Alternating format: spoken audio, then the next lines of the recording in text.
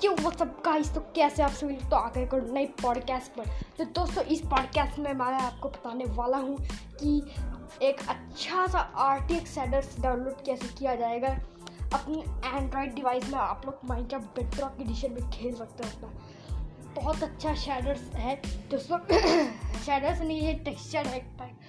कितना अच्छा टेक्सचर मैंने ये फाइंड किया है। ये टेक्सचर काफ़ी अच्छा टेक्सचर मुझे कभी नहीं देखी, इतनी अच्छी टेक्सचर है दोस्तों। मैं आपको लिंक डिस्क्रिप्शन में दे दूंगा दोस्तों, वहाँ से आप लोग डाउनलोड कर लीजिएगा। तो दोस्तों इस टेक्सचर का नाम है रियलिज्म मैथ्स।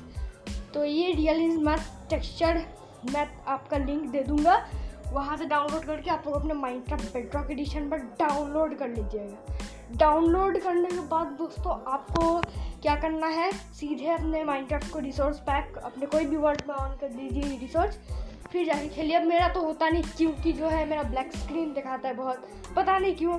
मैंने सारा सेटिंग्स ऑन करके तो देखा, कितना सारा ट्राई किया पर कुछ नहीं हुआ। तो दोस्तों मैं फेल हो गया, इसलिए से मैं नहीं कर पा रहा हूँ। तो दोस्तों अगर आपका होगा तो प्लीज़ इस शेडर्स को डाउनलोड कीजिए। एंड बाय बाय, मिलते रहे पॉडकास्ट में।